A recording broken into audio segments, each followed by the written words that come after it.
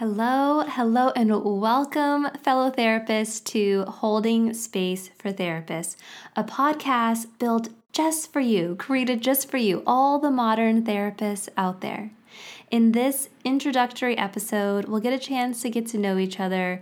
You'll get a sense of what you can expect in future episodes, and I'll do my best to answer that question of, all right, so what is a modern therapist exactly?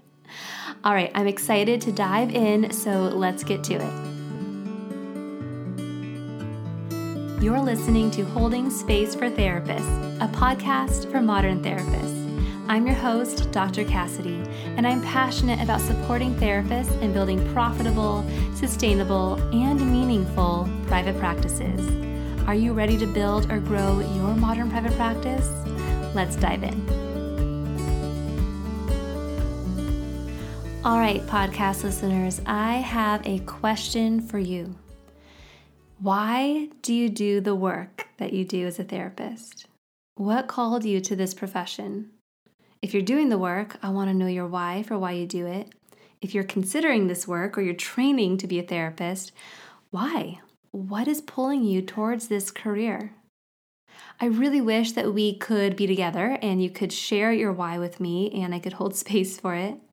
But since we can't, my hope is that I can share a little bit of my why with you and then offer you some places where we can connect and you can share with me what your why is.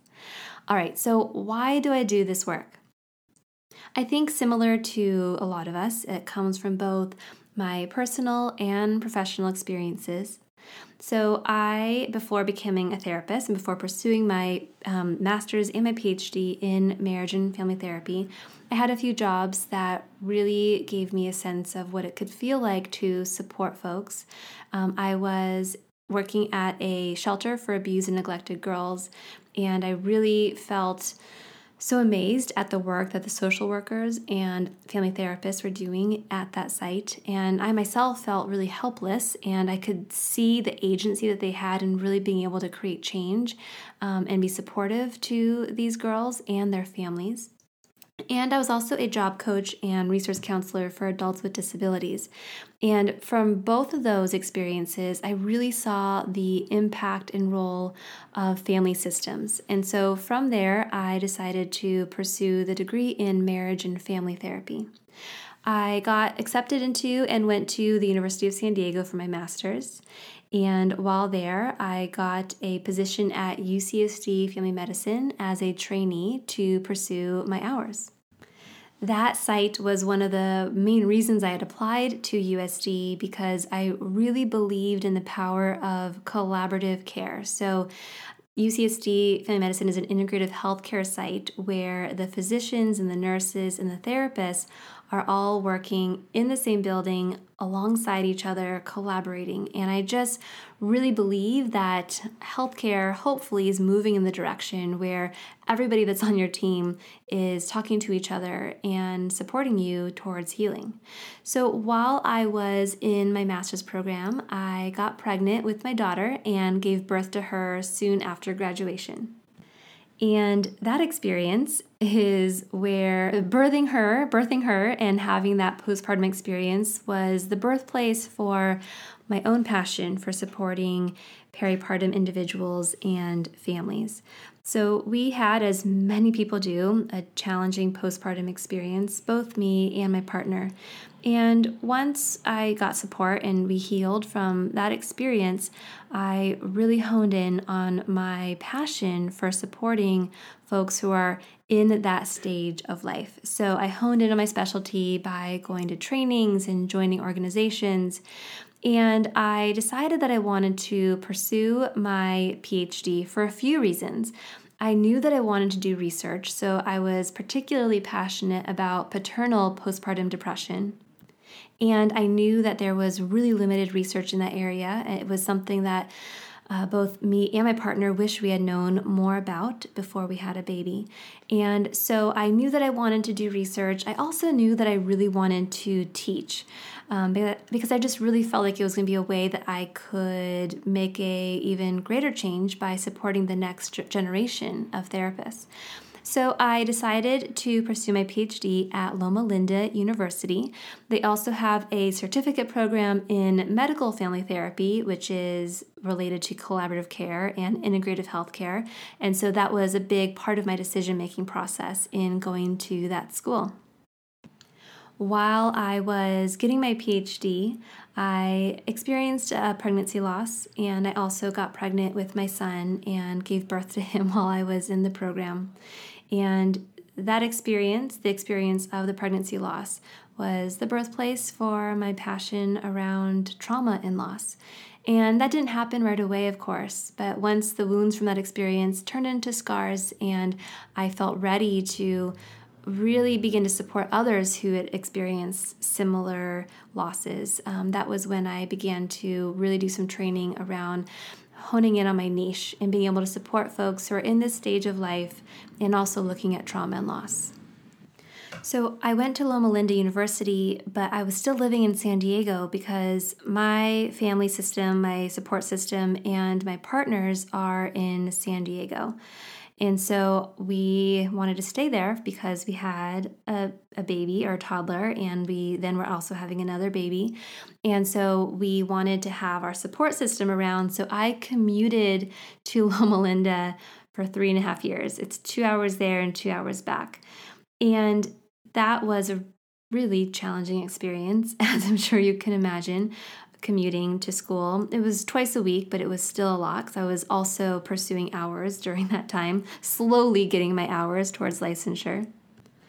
And so while I was there, I had initially thought that, I'm going to go get a stable, secure, tenure track teaching position after I graduate. And I had even gone to a few interviews actually after I graduated to potentially pursue that. But something in my heart and in my gut just kept telling me that this was not the right fit for many reasons. One, I really value freedom and flexibility, and I feel like I really thrive when I am aligned with those values. But also, I was a mom, and at this point I was a mom to 2 young children. And while in school, I had experienced the strain of being under the structure of the school and having somebody else tell me where I needed to be and how long I needed to be there and what the hours were going to look like. And so I would leave those teaching interviews just with this really strong sense that it was not the right fit for me. So around the time that I was going to these interviews and graduating, I also got licensed. And I made the decision to pursue private practice. And I've got to tell you, I was really scared and I felt so in over my head because while I felt myself feeling pretty confident in my clinical skills and pretty secure in that, I had no idea how to start a business. And I remember thinking to myself, where was I supposed to learn this? And I imagine many of you and many therapists find themselves in that position where they spend all these years and time preparing to be a strong clinician. And if they choose to go the private practice route, it's like, well, wait, how am I supposed to do this? I mean, from everything to, just owning a business and setting up the foundation for that to how am I going to market myself? And here's what's interesting is that while I was getting my PhD, I was doing a lot of creative work on the side just as sort of a hobby. And I was doing a lot of writing and blogging and design work. And I, in that space, was learning a lot about modern marketing. As part of the creative work that I was doing at that time, some examples are creating content for Pottery Barn Kids. I directed a shoot for them where I got to design some adult costumes that would go with their kid costumes to make it really sort of family friendly. And I'd write a piece for them about this. And that's just an example of a project that I was working on during that time. And through that work, I created and had a pretty substantial, nice following on social media. And here's the thing, though, is I never really talked on there about the fact that I was a therapist and training to become a therapist. In fact, I wasn't even using my real last name. I was using my middle name when I was doing any of that work. And I just kept that part of my identity really separate from who I was as a therapist. I just did not feel like they could coexist. And I think that that's really rooted in some of the messaging that we get as clinicians, that those parts of our identity, the creative parts, the personal parts, should be kept separate from the work that we're doing as a therapist. The problem, though, is here I was about to start a business. I had shut down that social media account because I was like, all right, well, now I'm getting to business and doing, my career, and I can't have that creative space anymore. And I regret doing that because what ended up happening was I decided that I was going to integrate those parts of my identity into my life as a clinician in private practice and owning my own business. So I started to really hone in on things that I already knew from the prior work I had done. So I began to really brand myself as a therapist. And I think that the word branding and branding yourself, to me, I have some thoughts on that, which we'll get to in future episodes, I'm sure, because I think, Shauna Nyquist, a writer, says this. She says, branding is for cattle, and you're not cattle, right? Like, you're a person who's messy and things change and evolve. So I don't think necessarily that we have to fit ourselves into a perfectly curated brand, but I really wanted to use sort of color and typography and logos and branding and images to really speak to my ideal client so that I could build a practice where I was marketing to my ideal client and filling up my days and my appointment times with the folks that I knew I could help the most. And by really niching down and honing in on my niche and using my voice in my branding and stepping into some modern marketing platforms such as social media and podcasting, I found that I was much more quickly able to build a profitable business than I had initially anticipated. And let me say this, though, there were plenty of mistakes made along the way. I fell on my face a few times. There was a steep learning curve, and there was a lot of fear of stepping into some of these, digital platforms like social media as a therapist. It felt like, this terrain that nobody else had ever gone down, which I soon discovered was not true. There were other clinicians doing this as well, but it still felt really scary. And so I learned a lot that first year. And by the end of the year, I had a business and a private practice that was filled with my ideal clients and was profitable. And I found myself feeling really passionate about how can I support other therapists who were in the spot that I was a year ago. And, I was still in it, still growing and still trying to figure things out. How can I meet other therapists or maybe even support other therapists who are trying to do the same thing? Now, parallel to starting my business that first year, I also got offered an adjunct teaching position, and also I was supervising students or therapists in training at UCSD as a AAMFT approved supervisor at the time. And I found that I really loved having conversations with these students and these therapists about private practice and about stepping into some of these modern platforms and modern marketing, social media as a clinician, and about my podcast that I had started, and about some of the different ways that I was beginning to explore diversifying my income.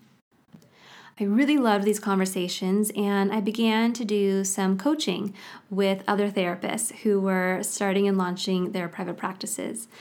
And so now, bring us to years later, I have an e-course called the Modern Therapist Academy, where I basically put all the things I have learned throughout the years of supporting other therapists and from my own experience as a clinician and entrepreneur. I have created this course to be really comprehensive and to offer a roadmap to building a sustainable and profitable and meaningful modern private practice for other therapists. All the things I wish I had known. Because, in many ways, you can find some of this stuff just by Googling, like, how do I incorporate, or how do I get a business license, or how do I set up a professional will, or there's lots of information out there about how to market to your ideal customer or client. But having all of this in one place and having it spoken from a therapist to other therapists was something that I really wish I had had. And so my honest hope is that the next generation of therapists feel equipped to build their own modern private practices that allow them to both grow and share their skills, while also honoring that this work can pull us in many directions. And so I built that course to really support the business side, the creative side, and the self-care side of being a therapist. And so my hope with this podcast is that it can be an extension of that. I think that our work can be isolating. As therapists, we aim to hold space for meaningful change. And I think as modern day therapists, we have an opportunity to hold more space for even greater change. But I don't think that we can or should be doing this alone. So my hope with this podcast and my intention is to bring on other therapists, to bring on guests that can share their stories with you and the things that have helped them grow their businesses or their modern private practices, and to not just share the highlight reels, but the real authentic reels of their experiences as modern day therapists and entrepreneurs. So what you can expect in future episodes is me bringing on therapists that are colleagues, friends, therapists that I admire, and we'll be talking about things like boundaries and burnout and diversifying your income and taking insurance, marketing and branding, and what it's like to own your own business and also be a parent. Because to me, what it means to be a modern day therapist is being a therapist that honors all the different parts of your identity and utilizes modern platforms and modern tools to support you in being able to reach the people that you are meant to help, the people that you can help the most. I think that some of the old messaging in our field of being a blank slate or of staying quiet and private and behind closed doors, it keeps us small. It also, though, it keeps us inaccessible to our communities. And I think that can hurt our businesses and it hurts our communities because it doesn't allow us to fully access the people that we really could help. All right, so I hope that helps you get a little bit of my context and gives you a chance to get to know me a little bit better. And now I want to get to know you. So if you're not already a part of this group that I have on Instagram, I have a private Instagram community that's just for therapists where I share behind the scenes. It's called @HoldingSpace for Therapists. And so if you want to head over there and join, I'd love to see you there. I love connecting with you all through DMs. And that's a great place to ask questions. There's also a post in there where I ask for all of you to share your why and introduce yourself. And I love engaging with those comments and just getting a sense of who you are and what is the work that you're feeling called to do, or what is the work that you're already doing. In fact, what I want to do right now is share with you what some of your fellow therapists, colleagues in this Instagram community shared with all of us when I asked, what does it mean to you to be a modern therapist? Courtney Shen Saidi says, a modern therapist understands the need for a therapist who is a blank slate is outdated and based on a tradition of therapy that is steeped in a system based on power and privilege. They understand that bringing their authentic and human self into their professional work promotes a deeper sense of equity, compassion, humanity, healing, and love for their clients, their communities, and the world. Mending Mental Health says, to me, it means keeping up with research in psychology, especially in relation to treatment. It means using language our clients understand. It means acknowledging privilege and striving to increase our cultural competency. It means making our approaches individualized. Margaret LMFT says, to me, it's about being real and authentic in session with our clients, connecting to them where they are at, trusting that they know their story better than anyone and that we can work together to allow them to improve their life and relationships. Collaborate work that leads to a client standing firm in who they are and what they want.